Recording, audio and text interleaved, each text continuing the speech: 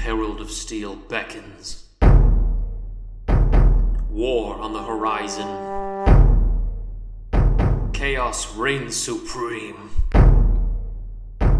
But who will save us? Beckons of the Herald of Steel is a 5th edition homebrew campaign. It is a high fantasy and old school flavored campaign run by me, the young Grognard, and my friends. Let's meet those friends now. I am Anthony Santiago, and I'm playing Norhill Hammerstone, Dwarven Fighter. I'm Jared, and I'll be playing Jarzak, the Orc Warlock. I'm Ryan, and I'm going to be playing Klika, the Goblin Sorcerer. I'm Veronica. I'll be playing Anton, the Human Cleric. While many prophecies are written, our story has yet to be completed. Follow us into adventure. Welcome back to the podcast. It is I, Grognard the young Grognard, kicking it to you live with the Beckons of Herald of Steel campaign with the adventure, the Lords, and the adventure. The quest. Yeah, the quest. Salvation. Don't mind me. I'm here for it. The last episode of the show, Norhill apparently became a knight only so he could lose it by getting into quite the heated debate with the Queen Elvire herself. The party is trying to recover from the guilt they felt for having left the slaves on their trail, heading imaginably south to the halls of silver and steel to the Dwarven homelands, now conquered by the Duergar. And so at this point in time, the party are being kicked out of the Queen's comfy home, and Norhill had just broken his knightly oath. So I guess the party had gotten all their stuff given to them by Jaden, the knight guy there, and you guys basically got let out of the castle gate, and you stand there in the middle of the early evening, directly outside of the castle grounds in the city of Eagleheart. So what does the party want to do now? Y'all got your horsies too, don't forget that. What time are we supposed to meet up based off the letter we got? Meet up with who? Oh yeah, I forgot to mention that. You guys got a mysterious letter from the king from Ascabellum, but he mentioned that it was just whenever the time was right, which I think the implication everybody got from that was after all this stuff had kind of settled down and there was a bit of a time of peace. Things weren't urgent.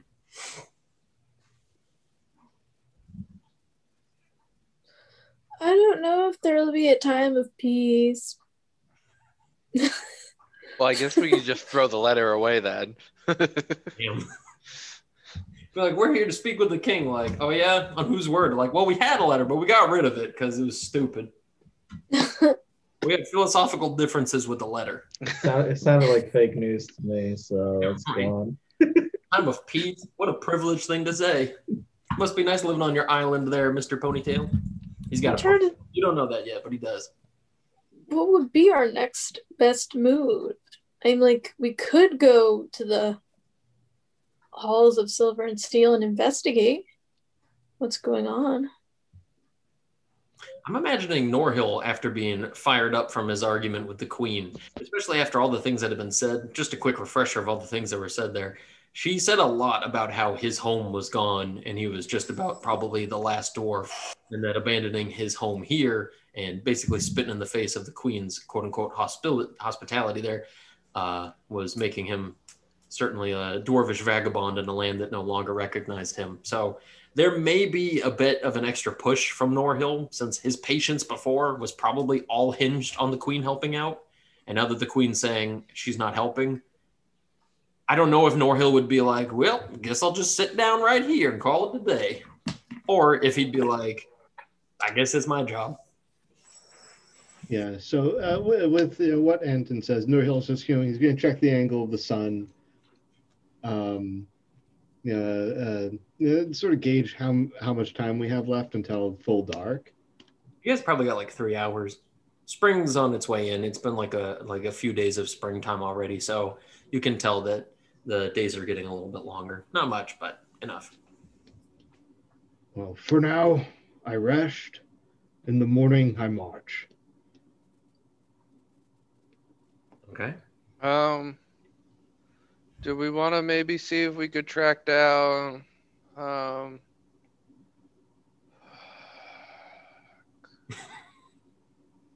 where did I put his name? The two people that used to be with the Eyes of Failure. Monteseya and her brother. Oh, Obroth? Oh, it was Obroth? Okay. Yeah, do we want to see if we can track down Obroth and Antaseya? Maybe they'll be able to help us. I know they're trying to get their whole 100-year monk order thing started, but maybe they'll give us some bodies that'll travel with us. From what you guys heard, they were going up to the South Watch on the river, and that the Queen, out of thanks to them for giving the information, she basically granted them the property on the Queen's order. Oh, I didn't get any property. Wait, who needed the property? No, I just said I didn't get any property. You know how much shit we've done? Amy. Little info gets you property? I mean, she did give them a smelly, dank castle that's all run down, full of dead bodies and ghosts. So, I mean, I don't really know how much it was a gift, so much as a task. Did you say ghosts? I mean, you guys were there. What do you want from me? You had your chance. Going back, side quest. I missed it. But now that the season is a lot more formidable for traveling down to the Dwarvish lands in the south won't be as difficult, especially now that you guys have horses. But it does ring in Norhill's mind that getting into this place is going to be a bit of a trial itself. It's not exactly going to be a walk through the main gates. But yeah. Wait, what about the health of the halflings? What about the halflings? I know after our quest earlier, with the assistance of catching that one vagabond whose name escapes me, they always mentioned we could find help with their people. I don't know if they are on the way to the land of the dwarves. Quarrydale is directly adjacent to the Dwarvish lands. It's right above it on the coast.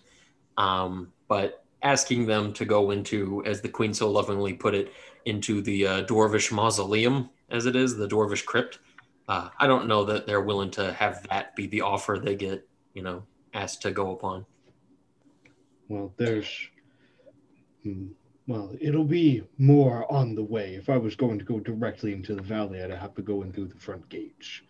And those are the most well-defended parts of the halls. I'm saying that that's going to be the most direct route, but there are other ways to get in. If somebody's living within the Dwarvish halls and they're using the fresh water and they're using like the toilets and the trash and everything like that, water's getting out of there as well, meaning that there's got to be some sort of sewer. And if anybody's using any of the furnaces to warm the place or to use the forges, the chimneys must be open as well. Mm-hmm. But there's 1,000 other ways in. So I'm not against making a side route to visit the small folk. Perhaps they know some side passage or secondary entrance that we could use that they won't expect. And I will say this much, just culturally speaking, if there are gnomes or halflings who know about that sort of thing, I don't believe they're going to be going and speaking it to you guys. And it certainly won't be the kind of thing that your little friends would know about off the top of their head. So we might be on our own on this investigation. I would imagine Norhill, being the way he is and trying to find any way to get in at this point, he would know that because the last information he got before going on this adventure in the first place was that the place was completely locked down with nobody coming in or going out. He was under the impression that all ways in would be locked off. So now that he knows people are coming in and coming out and living in there, there's tons of avenues to get in. And even if that means going in there just to do reconnaissance, it's a mega structure in there. So being able to get in and be relatively unseen is not outside of the realm of possibility for Norhill, especially because, he'd lived for decades within the place. So it does seem like you'd know your way around some of the quarters and districts within. No matter what, I'll find a way. Whether I have to crawl down a smokestack. That's terrifying. But Is that how Bruenor got into Mithril Hall? there's ways in, man. So if that is our plan, are we staying in an inn for the night or camping out? Well, especially because you guys, as far as things go, had been knighted that morning and nobody knows about what occurred just earlier. You guys are local celebrities and a beacon of hope for the people of the area. So staying at an inn, staying in somebody's house, it's all the same to the people of the town, or the city rather. So seems like you'd probably be in pretty good luck to get, some sort of hospitality anywhere. But news will reach them eventually. We should find an inn near to the gates where we can leave quickly. Alrighty. And so that the inn closest to the stables where you guys can drop your horses off, you get there by about sundown, and you can see the sun, resting on the waters of the sea. And you guys see a really beautiful sunset, especially now that much warmer winds are coming in off the coast.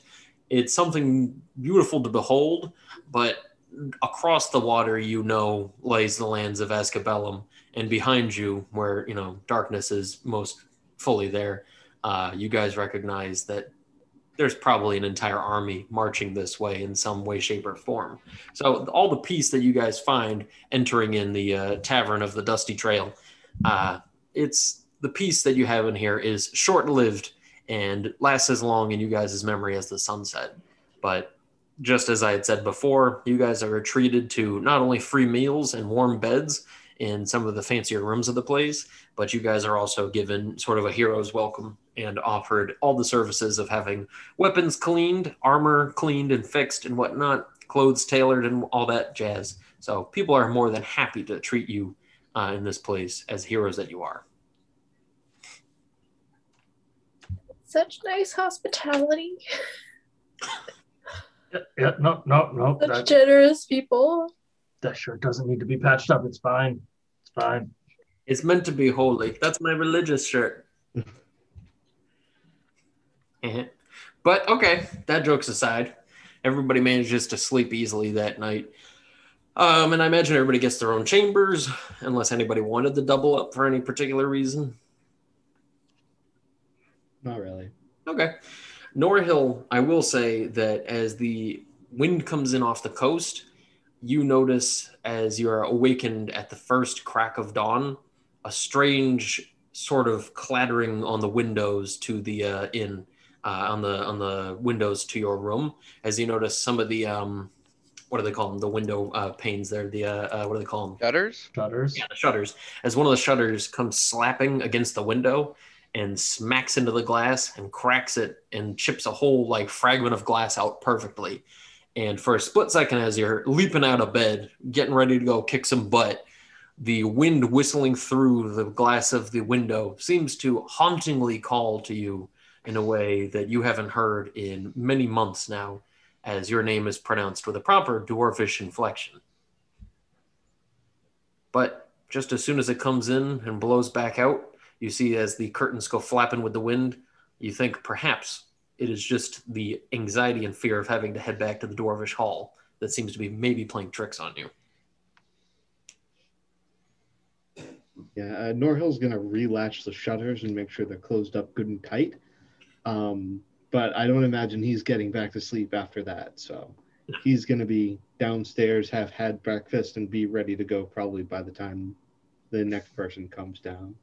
I'll say this much too. It's almost hauntingly at the perfect time that you would normally wake up that this happens, almost as if something was greeting you as you awoke.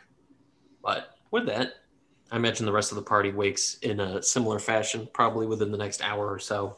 And you guys downstairs are greeted to warmed sausages as well as eggs and whatnot. The innkeeper asks if you're going to be heading out, as he knows that you parked your little horses in the stable. Want to know if you guys are going to be heading out soon or not. Presently, yes. And with that, he offers everybody 2 rations worth of smoked meats to take along on the journey. Thank you. And so with that, he says, in his wonderful tavernish inflections, he says, "You are all going to do a lot of good out there, and we all have a lot of faith that you're going to do us all right." We thank you for your hope. He says, "Have ye no faith?" I think before heading out to Klika wants to drop off a letter for the queen that she wrote. So she can I do mean, that. you can have a courier from the inn go run it over. Perfect. Okay. What is exactly written on this note? Just kind of like a follow up from last time where she was explaining stuff from what she found out in Dustwind and all that stuff, and also just like asking the queen to find forgiveness in her heart for Nora Hill and his actions. Just saying, like, if you were in the same situation, I'm sure you would have acted similarly. But she hopes that, or Klika hopes that we can all remain on good terms, and that she just hopes that everything goes well for the queen while we're gone. Very well. And so with that, party hopping on horses, which have been brushed, cleaned, and all the saddles and everything have been tightened properly to fit, the party are free to leave as they please. So what's the plan for the party at this point? Are we heading in the direction of Dustwind as well as Corridale and the mountains to the south? Or were there other plans? So Norhill would like us to head south into Dustwind for, rest and resupply from the road. Okay. And then which hall on the map is the Silverstein Hall? That would be the one on the left. Is entitled, and the hall is known formally to the dwarves as Garrod Moor. Okay. Yeah, so from Dustwind then, we'll take the road, the same road that we took to get to the Elvenwood. Mm-hmm. Again for a little while before turning south over rough terrain. And, trying to head up into the mountains from an angle. Okay. So it's just kind of trying to skirt past all the possible stops you might have on the road. Yeah, definitely. And to, maybe get in through like an aqueduct or a smokestack or something. Roger. All right. And so with that, I'm going to need a little travel montage from the party, unless you guys wanted to pick up supplies. About how long is it going to take us to get there? It's looking like it's going to be about 4 days to Dustwind. Unless you guys want to push it, it can take 3. No, I think I have everything I need.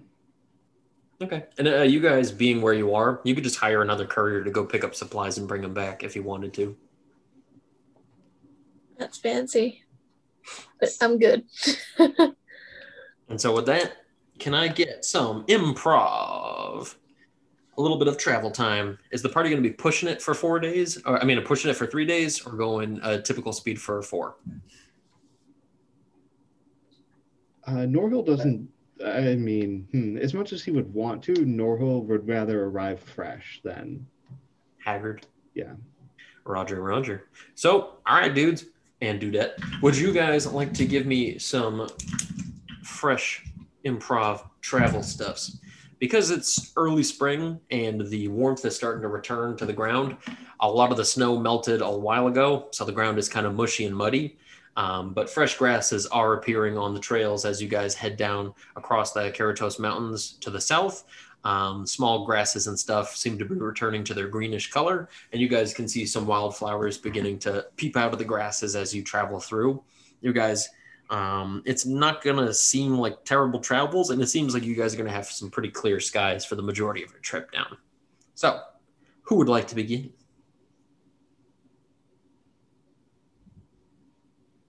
So at some point, Norhill would like to re-encounter one of the little, like Norhill was here sigils that he's been leaving around. Roger. And he's going to add that day's date to it and say, on this date, Norhill went home. Dang. Alrighty. And I will say this much, that as you pass by, apparently somebody wrote on there in that same spot another dwarvish sigil. It's not the same one as yours. It's not the same sort of penmanship of sigil, but somebody wrote another one on there as well in the dwarvish script. And it's basically just wishing like safe travel back. It's like highway truckers, but dwarf truckers. They're like heading on back there, buddy. Hammerstone heading on back. It's like Hammerstone, come on back now. Oh, this is Elvin Ducky calling on back to Hammerstone. Hammer back, man. All right. Anywho, what does everybody else got for me? Nothing happens on the travels for anybody else. No spooky bug talk. No Klika being emotional about stuff. Jarzak would like to pick a couple flowers. Okay. Granted, they're only little tiny ones that bud very quickly and very early, so. He doesn't really understand the pretty from the not. So, a couple might just be weeds. That's fine. He's gonna bundle them together with one of his rations and bring them to Anton and just I just wanted to apologize for offending you.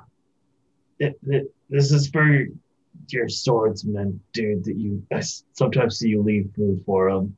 I don't know if you leave food here, but I'm sorry. Well, because you guys would be traveling through the Force of the Wandering Swordsman for the first day of the trip, you could say you did it then. Okay. Yeah, well, Anton just gives him a pat on the back. He says, "You are forgiven, my friend. You're more than welcome to leave rations for the swordsman." No. I'll leave that to you, but you can give him one of mine. Just hoping the swordsman doesn't kick your ass when he's not even, he's just gonna beat you up. And then Dan, I messaged you that ration's poisoned. No, I'm just kidding. Wandering swordsman just ghost poison. Ecto poison. But okay. Yeah, to continue that conversation, Anton leaves the rations and he says, I do feel the words I spoke last were a bit rash. Honestly, Anton, it was a little scary. I thought I was gonna, end up as part of the light or something. There are many things I still have to learn about my faith. I have been following the light for almost 50 years now. Very long time my age, but there is still much for me to learn, and I must learn patience and temperance and acceptance of those of any level of loving the light. Damn. I cannot be so prejudiced of who and who cannot follow it. Yeah, I mean, zero. I do want to apologize for that. Love the light is still a degree of loving the light. Yeah. But Anton, as he's kind of saying, so he does say, he's like, well, I must ask. I do not know much of the Orcish lands, and what brought you to be a follower of the Deceiver? Man, look at the time. We just woke up. As you might have noticed, I'm not the strongest of orcs, and power is everything over there.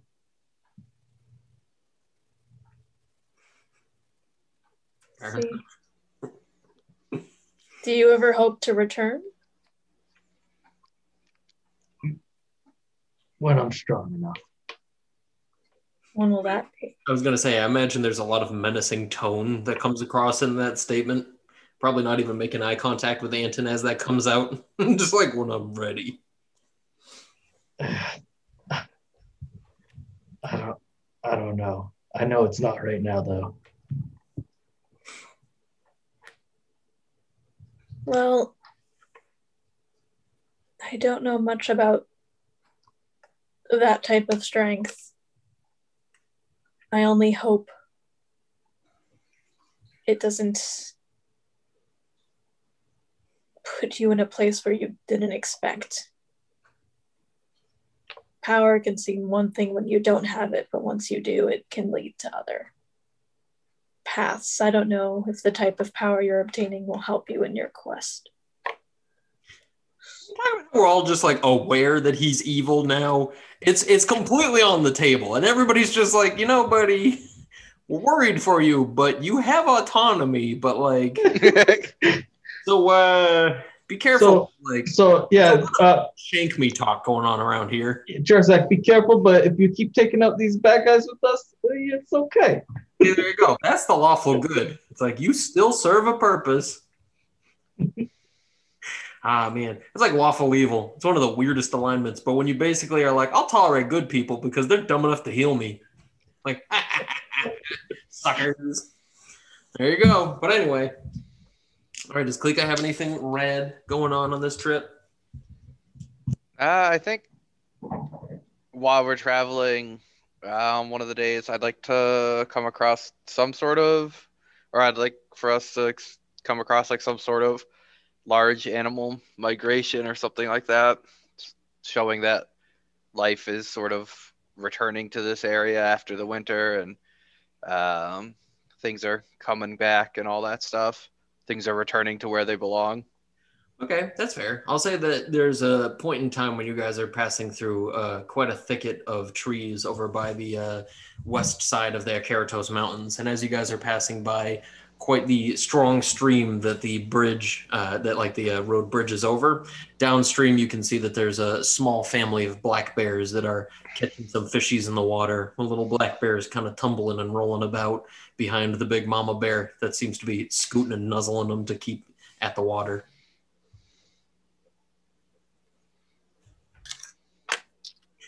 And I'll say this much too, that on like the third day, by the end of the day, as you guys are about to set up camp, there appears to be, as like the sun's beginning to set, you guys can tell that gray clouds begin to sort of adorn the horizon, and they look to be like menacingly dark and cold.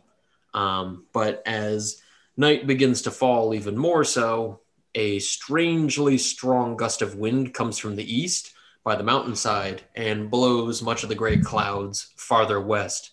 And it seems like the sky clears up in about an hour's time, if anything, and leaves you guys with a mildly chilly evening, but one that definitely feels like the wetness in the air, that humidity, feels like it would have been a downpour, and you guys would have been caught straight in the middle of it before reaching the sands of Dustwind. So feels odd that something may have like intervened in some way about that, but fair enough.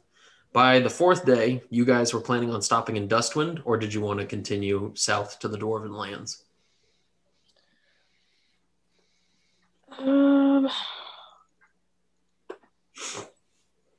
Probably want to stop and grab some rations and stuff.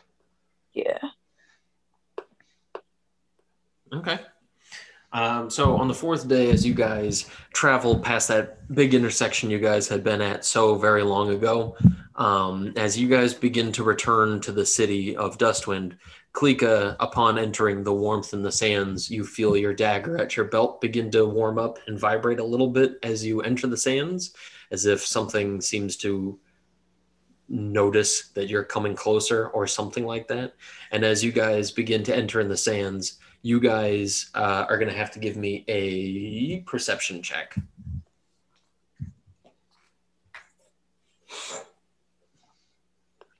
Nine. 6. Oh, 8. I have the +2. Good. What do you got, Anton? Oh, 9. No, Anton, not Anthony. Well, see, that's the problem with Anton with a guy named Anthony around. 15. Roger. So Anton's the only one who notices, but one of the bluffs of sand that you guys are going by here, of course, with the rocks and the brush and everything, as you guys are walking towards it and riding on your little horsies on the way, Anton notices a strange gust of wind seems to like cause the drift on the sand to flap a little bit, as if canvas is flapping instead of sand moving or anything like that.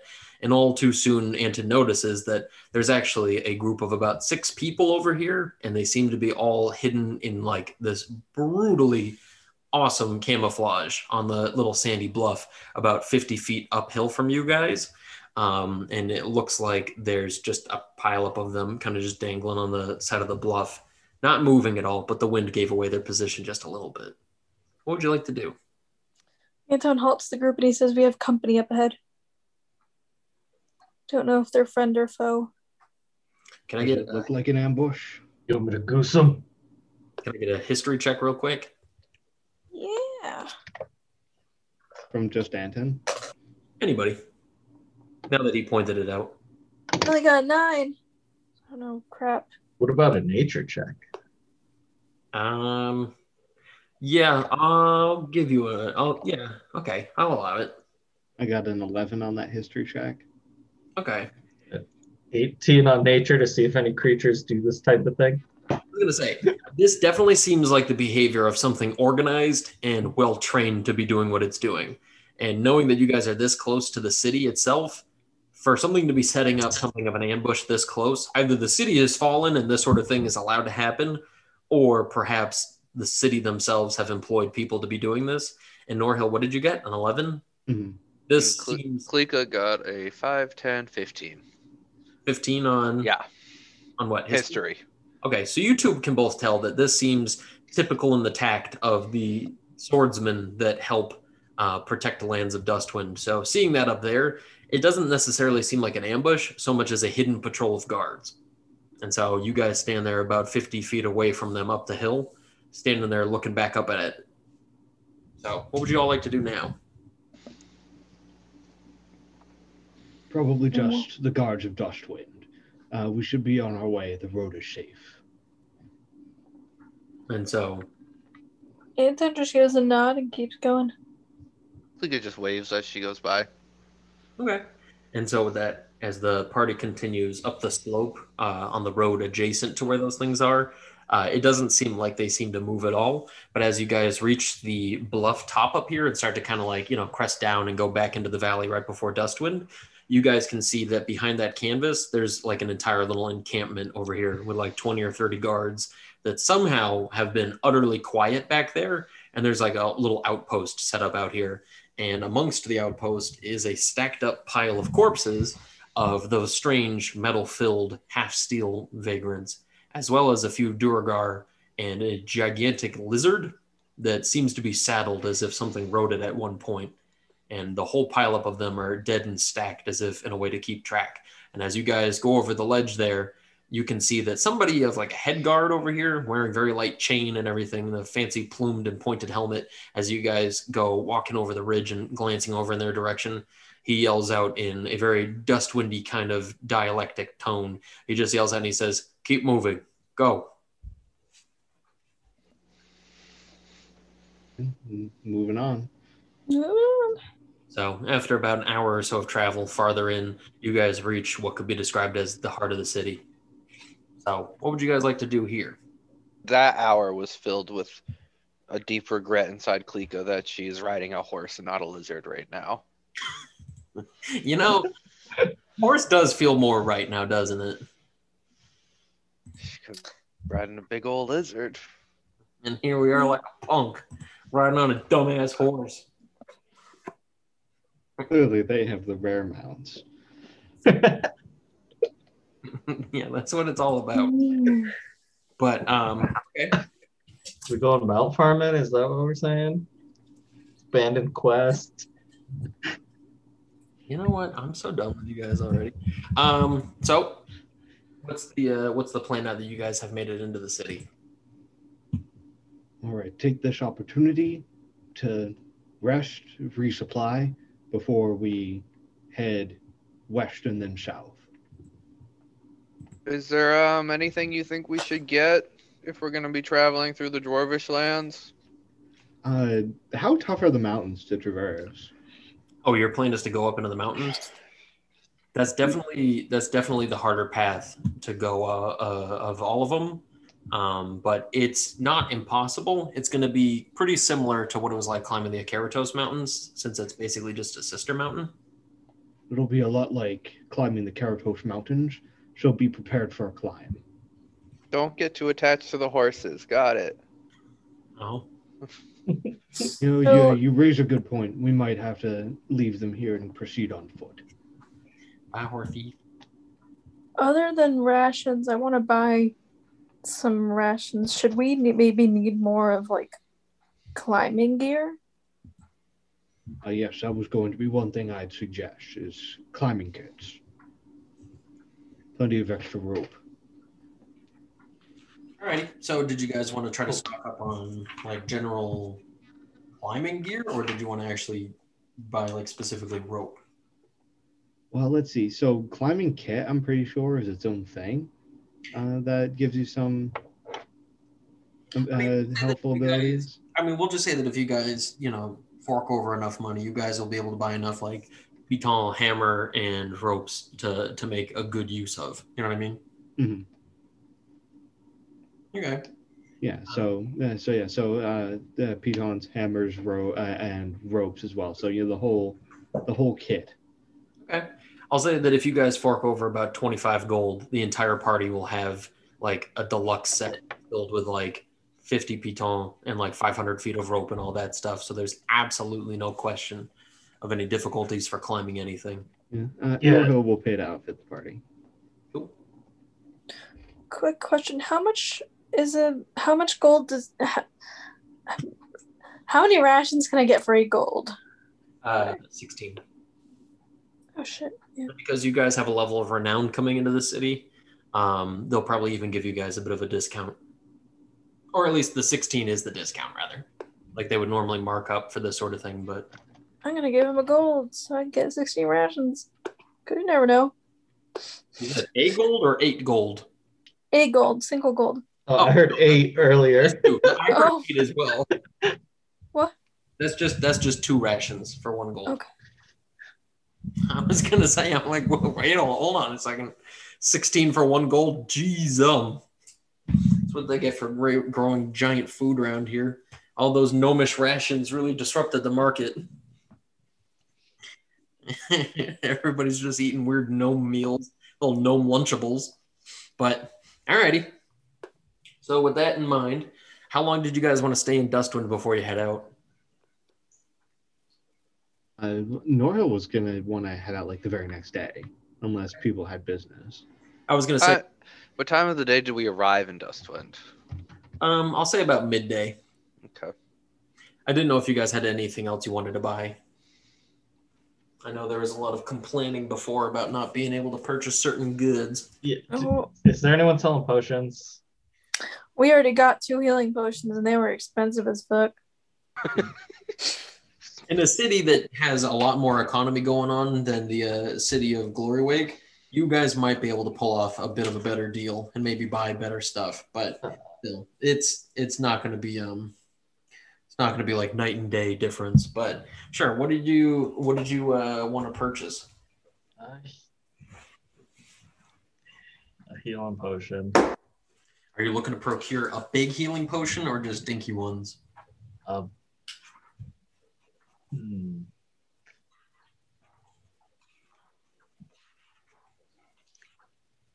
Probably the dinky ones. Okay. There's definitely a few gnomish alchemists out here that are more than well equipped in the marketplace to dole out these kind of potions. It seems like they've got a few racks of them, but these seem to be gnomes that are like outfitted with like plate mail wearing gnomes hanging out with repeater crossbows looking to defend their little marketing spot. So you're dealing with somebody who moves a lot of money back and forth for their wares. So already there doesn't look like there's a lot of room to haggle as you see a nice loaded crossbow pointed at you. But I want to ask, what other potions do you guys have here other than healing potions? He's like, well, usually we're dealing with mercenaries. So a lot of our potions that we've got are sort of built for that kind of line of work. He's like, are you looking for something in particular? Something I can possibly outfit you with? If you have anything that would, maybe make me a little less noticeable. And so with that, he lifts an eyebrow and he says, are you talking about something that maybe you don't really look the same way that you did before? Maybe something you look a little bit more like the spaces in between, if you get what I'm saying? Yeah, like something where you could just look right through me. And he kind of like raises his eyebrows a little bit. And as he does, he says, Well, friend, I must warn you, that's not exactly something I'm willing to go doling out for cheap. These sort of things haven't been around a long time, and a lot of the guildsmen over there in the Cordale are not really the kind of people who are willing to go just doling out these potions. So if you are going to buy it, I warn you it's a steep price that as he looks you up and down a couple times and notices your dirty clothing, I don't know that you've got the coin for it, sir, with all due respect. Not sure I do either, but doesn't hurt to tell me the price in case I do. He's like, this much coinage, we might be dealing in something like a trade or perhaps some gemstones, but I think we could start the price tag back and forth for maybe, I don't know, $5,000, maybe 5,000 gold pieces we're going here.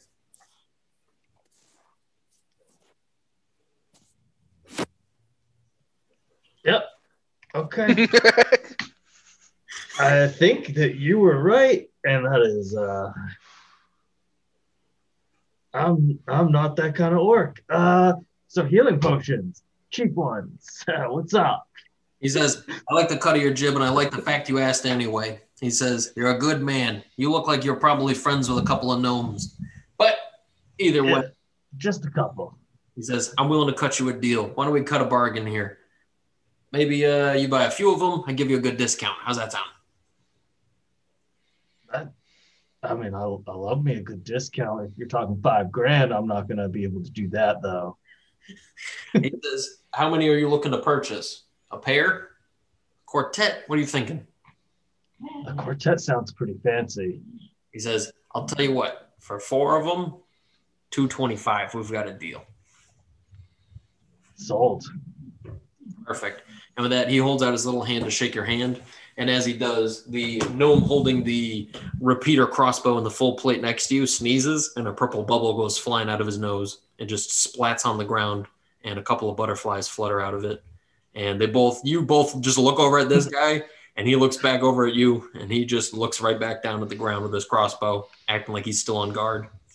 Shouldn't be sampling the product there, bud. And with that, he looks over at you, and as his mouth opens up, a few pink bubbles come rolling out. I like this guy. And with that, the shopkeep seems to raise an eyebrow at both of you two, and he says, it's hard to find good help around here. Did anybody else have anything they wanted to purchase while we're in the city? Yeah, can I spend 2 gold for 4 rations? Sure. I was curious if a potion similar to Friend of the Elves, but something more or less like Friend of the Dwarves existed. But I imagine that would be difficult to find. Yeah, for what it's worth, judging by the level of magic in this world, those were borderline legendary items.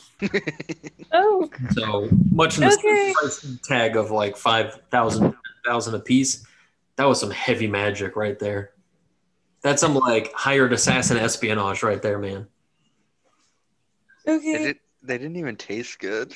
Which, even thinking back on it now, as you guys think about how powerful those were and how long it lasted, in thinking about the potency of that magic, it occurs to you that may have actually been something that had been in the camp of like the Eyes of Felure at some point in history. And those may have actually been tools of the trade of assassination. And thinking that you guys just glugged it back before killing an elven king does give a strange sense of irony to think that you guys, tools of the trade, Used as intended. And then a hapless dwarf just yelling, he's like, he's the Hank Hill of the party, and that's just what it is, okay? Norhill's looking to kick ass, but he's not going to bend to the will of some yuppie elves. And he's just like, all the party's like, we are elves too. We kneel to the king. Meanwhile, Norhill's like, the hell I am. He's like, I'm Norhill Hammerstone. I'm going to kick your ass. But, all right, all that aside, were there any other fun adventures we wanted to go on in the city? Klika's going to pick up 10 rations at some point. Damn. So she'll do that. Okay. And Are you then gonna visit your dad? And then Klika would like to go and visit the mage who helped break the sleep spell on her and properly thank them now that we're not like in a big rush. Do you remember the wizard's name? Did they get a name? They sure did. This was one of the bad names. But the name was like not important or something. It was like, oh no, Charmed. I'm sure I'm gonna go see after this to talk about the book. See if he has any new books. There was another one with one of those names. I was gonna say, I was just listening to that episode the other day. There was Charmed, I'm sure, and Easily Forgotten or something like that. And ironically, living up to his name right now. It was pretty good because immediately after he got introduced, whoever talked to him next said the wrong name. Immediately. At least he's got a booming job out here in the city. I mean, could you really ask for more than that? Yeah, it's going to be the mage I hire when I take over the Orc. That's true. That's right. And then we said it was like a Trump-era decision because that one time that guy did that one spell that helped Klika, and that's enough to grant him full court wizard status. And the guy's like, all I cast is this spell. That was the joke. See, look at that. We remember things here. But anywho. Yep, so Klika's gonna go give them like proper thanks because didn't really have time when it happened, and then go visit Charmed, I'm sure, and see if he has any new books that he's excited to sell. Was Charmed, I'm sure, that strange half-goblin man? Yep. Yeah, you can't find him in the Grand Market when you look around. Oh, no. He might just not be that day, or he might be trading in Ascabellum in one of their free markets. He might be in Cordale. It's one of those things where these three have a lot more open trade than Amaroth does, so... Yeah, then Klika's just going to spend the rest of the day playing in the fountain with kids. Okay. And so I'll say this much, that after playing in the fountain with all the little kids, at one point, a strange-looking old man comes bumbling down to the fountain over where you're playing with the kiddos, and he seemingly comes to the edge and just plops down sitting where you were hanging out. And as you turn around and notice him, he looks quite familiar, but as if from a dream. And as you look back and notice, this is the old guy from the library, so very long ago now. And he gives you an innocent little wave as you look and see that his feet are both completely in the water, as well as the bottom halves of his robe, like his old foot thingies, the pant sleeves, whatever you call those things. Pant leg. Yeah, they're both just dangling in the water, but neither of them look to be wet. And he's just looking over at you, and he gives a mild wave. And as he does, people around have just like stopped as if witnessing a murder. And they just see this old guy sitting in the little pool here, looking at you, waving, and everybody is just flabbergasted. And people begin to kneel and start to kind of like, I don't know, bow to this man who's just sitting here waving to you as if nothing's going on. Klika's going to wave back. And he says, "How are you, Klika? It has been a while. I have heard many things." Yeah, Klika's been good. Starting to feel very visitation-y right now. The public, where everybody can see us. She went on a lot of different adventures with her friends after she woke up.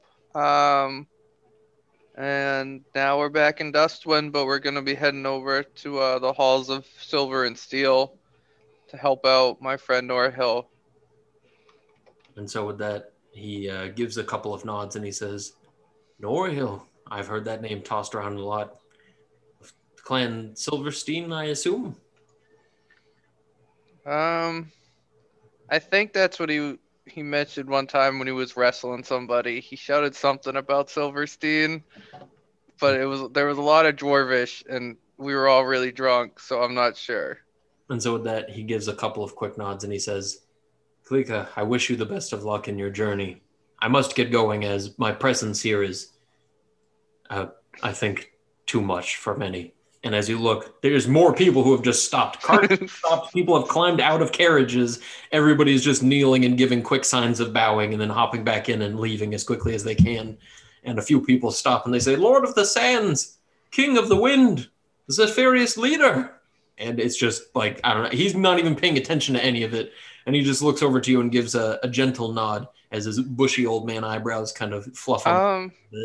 Just before you go, I got this dagger a while back from some orcs I met in the woods while I was in a barrel, and I think it like buzzes whenever I come near Dustwind. Do you know why it does that?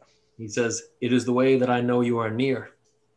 Many will find you, many will be your friend, but you will only have one true home, Klika. That blade belongs here, but as long as it's in your hands and guiding your journey, it is rightfully yours." He says, I call it Flicka. I don't know what its real name is. and so with that, he gives a light chuckle and chortle, and he says, "At one point in time, I believe the original owner called it that too. There's lots of stories with that blade, and it carried many very far, and many have done great deeds with it. Many have done foul deeds, but I think all will be set right with whatever it is that you choose to do. Also, whatever you do, don't fight a red dragon with it. It doesn't work out very well, and it spent a long time amongst red dragons. And you know, red dragons really don't know how to organize gear. They miss the finer points of arranging things by lore and story. Truly, the mythos that they lose in the... And as you notice, more people stop. There's even a guy, like, who climbed into the pool of water behind you guys to, like, kneel in there and just, like, puts his head into the water level, and he's like... And he, goes to say something, but gets like, right? And with that, the friend of yours stands up rightly quick, and he kind of brushes off his robes. And as he steps out, you notice he is absolutely dry, leaving behind no trail of anything. And he kind of pulls his cape back a little bit, revealing his little dry pant legs. And he begins to walk away. And many people just follow him in light entourage as he goes. And he just heads back towards where the rocky outcropping of the castle proper is, like the palace of Dustwind. And he just seems to go moseying back up that way. I gotta get Jarzak clothes like that. Could you imagine? Just like dirt repellent, water repellent clothing. You'd be so mad. But okay, was there anything else for anybody? I'd like to grab 10 rations as well. Alrighty. I will say that is quite a lot of poundage of food there, so I imagine we're gonna have some pretty hefty full backpacks. I'm giving some of them to Anton, who I see. You have to give them to the kids. No, but I'm waiting till we leave the city. Oh, so I guess we're not giving any to the kids. Very good. So as the party begins to leave, and you guys are heading out through the southern gate after spending an evening here, free of charge for sharing some tales at the tavern and getting your fill of food and whatnot. I think more so the fact that you guys got the free meals and everything is because somebody recognized that Kaliko was hanging out with the Lord of Dustwind, and at this point, the guy just assumes you're either some incredibly important diplomat or somehow related. And with that, he's just scared of you being in his establishment. So he brings his own personal meal and offers you his own room and whatnot to accommodate. But I imagine Klika's more than because over there after hours, sweeping up and stuff, giving the guy the biggest anxiety. Oh no, it wasn't clean enough. It wasn't to her taste. It's just completely wrong signals. Klika has no idea the harm she's doing to this poor man's mental status. He's just clenching his hands Oh my god. No! But with that, the party leave in the morning before it's way too hot out here in Dustwind. Even in springtime, you can tell the overall temperature is hotter than it was in the winter when you first came through. But as you guys are traveling out and walking by another one of those little sandy patrols on one of the bluffs, a huge gust of wind comes rolling in here from the south. And as it does, Norhill hears on the wind yet again some voice carrying through the wind that in the Dwarvish tone echoes his name. Does anybody else speak Dwarvish? Anton. Yes. Anton speaks Dwarvish. Okay. Anton, can you roll a perception check real quick? Yes. 1 second. I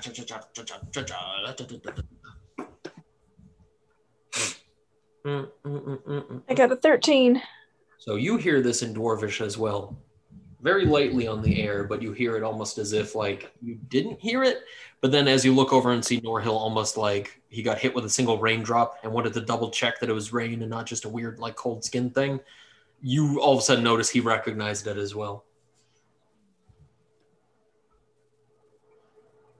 Anson looks for Norhill and he just says, Norhill, did you hear that? A phantom, nothing more. We should keep our eyes and heads on the task. Anson just raises his eyebrows like, okay. It's ready to wander into the desert. I was going to say, that happens a lot more in Anton's career than I think anybody else, where Anton just has to go, alrighty then, and just kind of fucking keep moving. Like, all right. Yeah. So with that, the party head west past that intersection, returning back to the cooler spring climbs as the party heads that way for the next day or two. And as you reach that intersection in the hills, you have the opportunity to travel directly southeast to head towards some of the small trickling rivers and streams leading down from Garrett Moor in the Halls of Silver. So with that, it's going to take about 2 days of travel on horses through the plains to get there. So if you guys would like to offer me some survival checks, that would be grand. Who's on survival? I got an 18, so I guess me. Damn. Okay. Yeah. All right. And so as you guys are traveling through the plains, I do have to ask, what exactly does rest look like as you guys are down here on the doorstep to the mountains of the dwarves? What exactly does like a campsite look like for you guys? Because it's just like rolling hilly plains down here before reaching the huge stony climb. So are there any like dwarven watchtowers or anything this close to the mountains? No, those are more so in the valley than anything else. The vertical climb is pretty brutal on these once you get past like that first bit, but they've definitely relied on the mountains being rather treacherous as its own defensive form. A lot of the constructions that the dwarves had for those kinds of lookouts were proxy towers like those that were used in the Akeratos mountain that you guys had gone to in Bolt's Crag. But since then, since the dwarves had, kind of retreated to their mountains and kept them to themselves, it's been a lot more like balconies in the mountains that they come looking out of instead. Okay. Well, Norville's going to recommend that we don't take any chances, right? Like fire, the smoke notwithstanding, just the light could potentially be seen for miles by anybody who might be looking for us. And for what it's worth, it's warm enough at night that you don't need to necessarily worry about like heat being an issue. But yeah.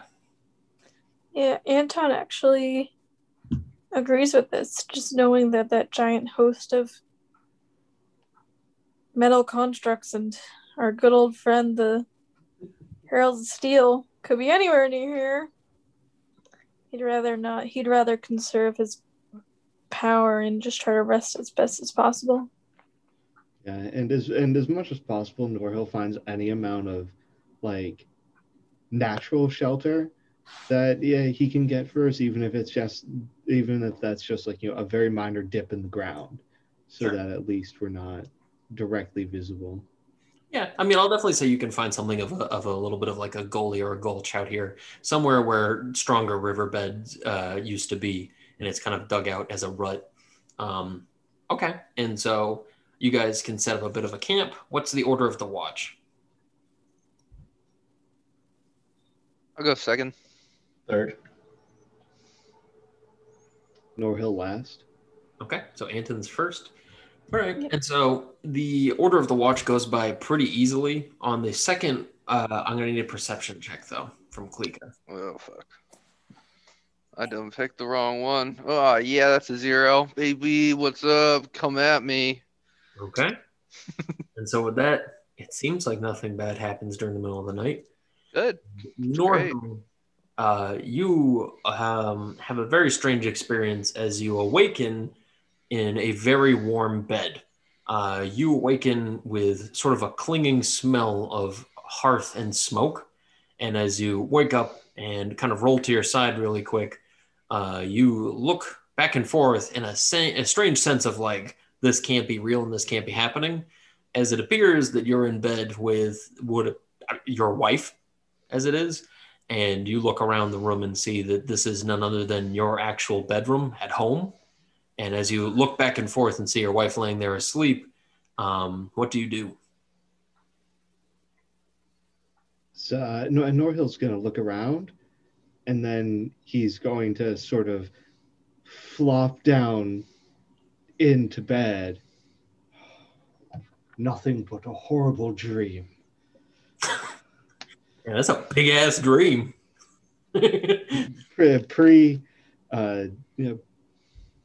Pre-tour jitters, I assume. And so that, as you kind of keep saying these things and almost anticipating your wife to wake up, you notice that she does not.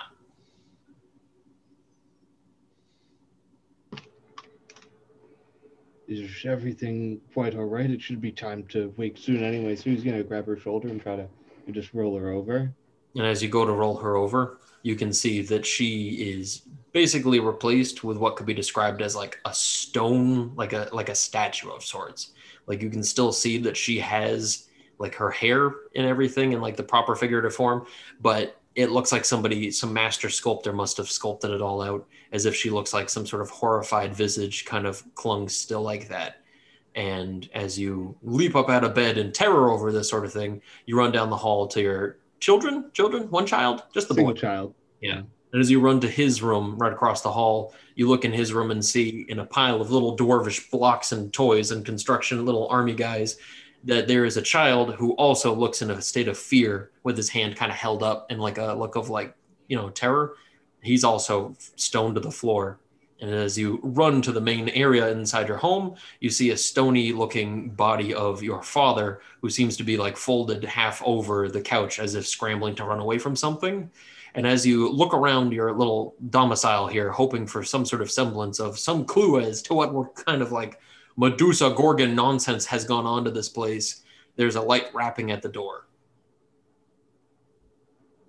Does Norhell have access to any of his weapons? Like, he's going to go check where he would store those kinds of things at home. You are in your off-duty, comfortable like bedtime wear. All of your weaponry stuff is likely inside of the barracks where you would keep all your stuff if you're not on duty. Is there like a heavy like pitcher or a tankard or some other sort of household object around that he can grab? Yeah, we'll just say that there's like some strange kind of cudgel that you keep around here for, I don't know, splitting wood or something like that for the hearth. All right, so Norhill's going to grab that. He's going to go over the door and listen. Does the knocking persist? No, it was only that one rapping.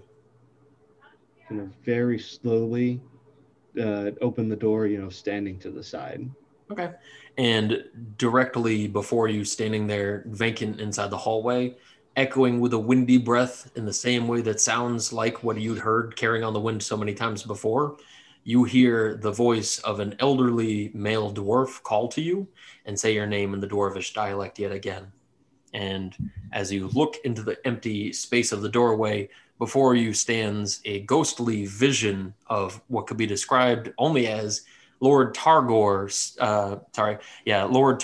Silverstein, the Lord of the Silver Hall.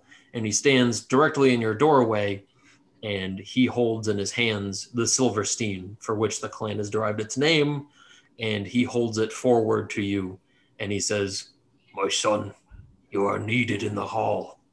You must make haste. Many have died, and many more will die if you do not hurry. Your place is here. We need you." And he holds the Silverstein towards you as if asking you to like look into it or sample it or something like that. But for everything you know, culturally speaking, about the Silverstein, this is a dwarvish relic. Like, this thing is maybe not the most potent and powerful device in the world, but it's certainly one that's so rich with lore and history, and having been passed hands down by every lord who's run the Silver Hall and every person who's ever, claimed any sort of titleship within the Silverstein clan. It's so rich with history that at this point its worth is more so in story than in, potency. But he holds it towards you as if offering you to hold it, which itself is probably more terrifying with how much this thing weighs in implication rather than like physical weight. You know what I'm saying? As if this thing could have been an anvil he was handing to you, as if you could hold it. Yeah, is there anything in it? As you look into it and you see its like spectral form, as it comes closer to you, it takes on its perfectly mithril silvery look, and you see the dwarvish faces on either side of it with the braids wrapping around, ordaining the bottom and the top. And as he pulls it over towards you, bright golden amber ale sloshes inside of it with a light head of foam kind of emptying over the side of it. And he holds it in your direction. So Norhill's going to take it, but he's going to take it like, kneeling down in, with it over his head, sort of more like a cupbearer or a servant would hold it rather than, an equal. Okay. And as you grasp for it, you are instantly transported at this point to the atrium of fire, which, as you know, as a dwarf, is sort of the mall, and not mall as in like shopping mall, but like this giant social gathering place directly beneath the valley between both halls, silver and steel. And as you sit here, you see that there are vast, like just piles of rust and scrapped metal and like torn asunder like limbs and body parts here. And the ghostly figure of the Lord stands before you, holding the cup still, but like passing it over to your hands. And as you take the weight into your hands, he says, "I honor thee with the title, last standing in the Hall of Silver, Lord Hammerstone."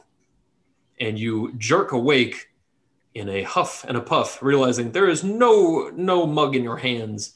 And I believe, Jarzak is probably waking you now for your turn on watch. And you leap forward with a cold sweat.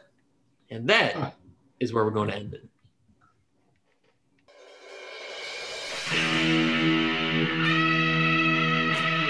Hey everybody, it's the Young Grognard here. I want to say thank you for listening to another episode of the podcast. If you have anything you'd like to tell me, any questions or concerns, shoot me a tweet over at WildGrognard on Twitter, or send me an email at younggrognard@gmail.com.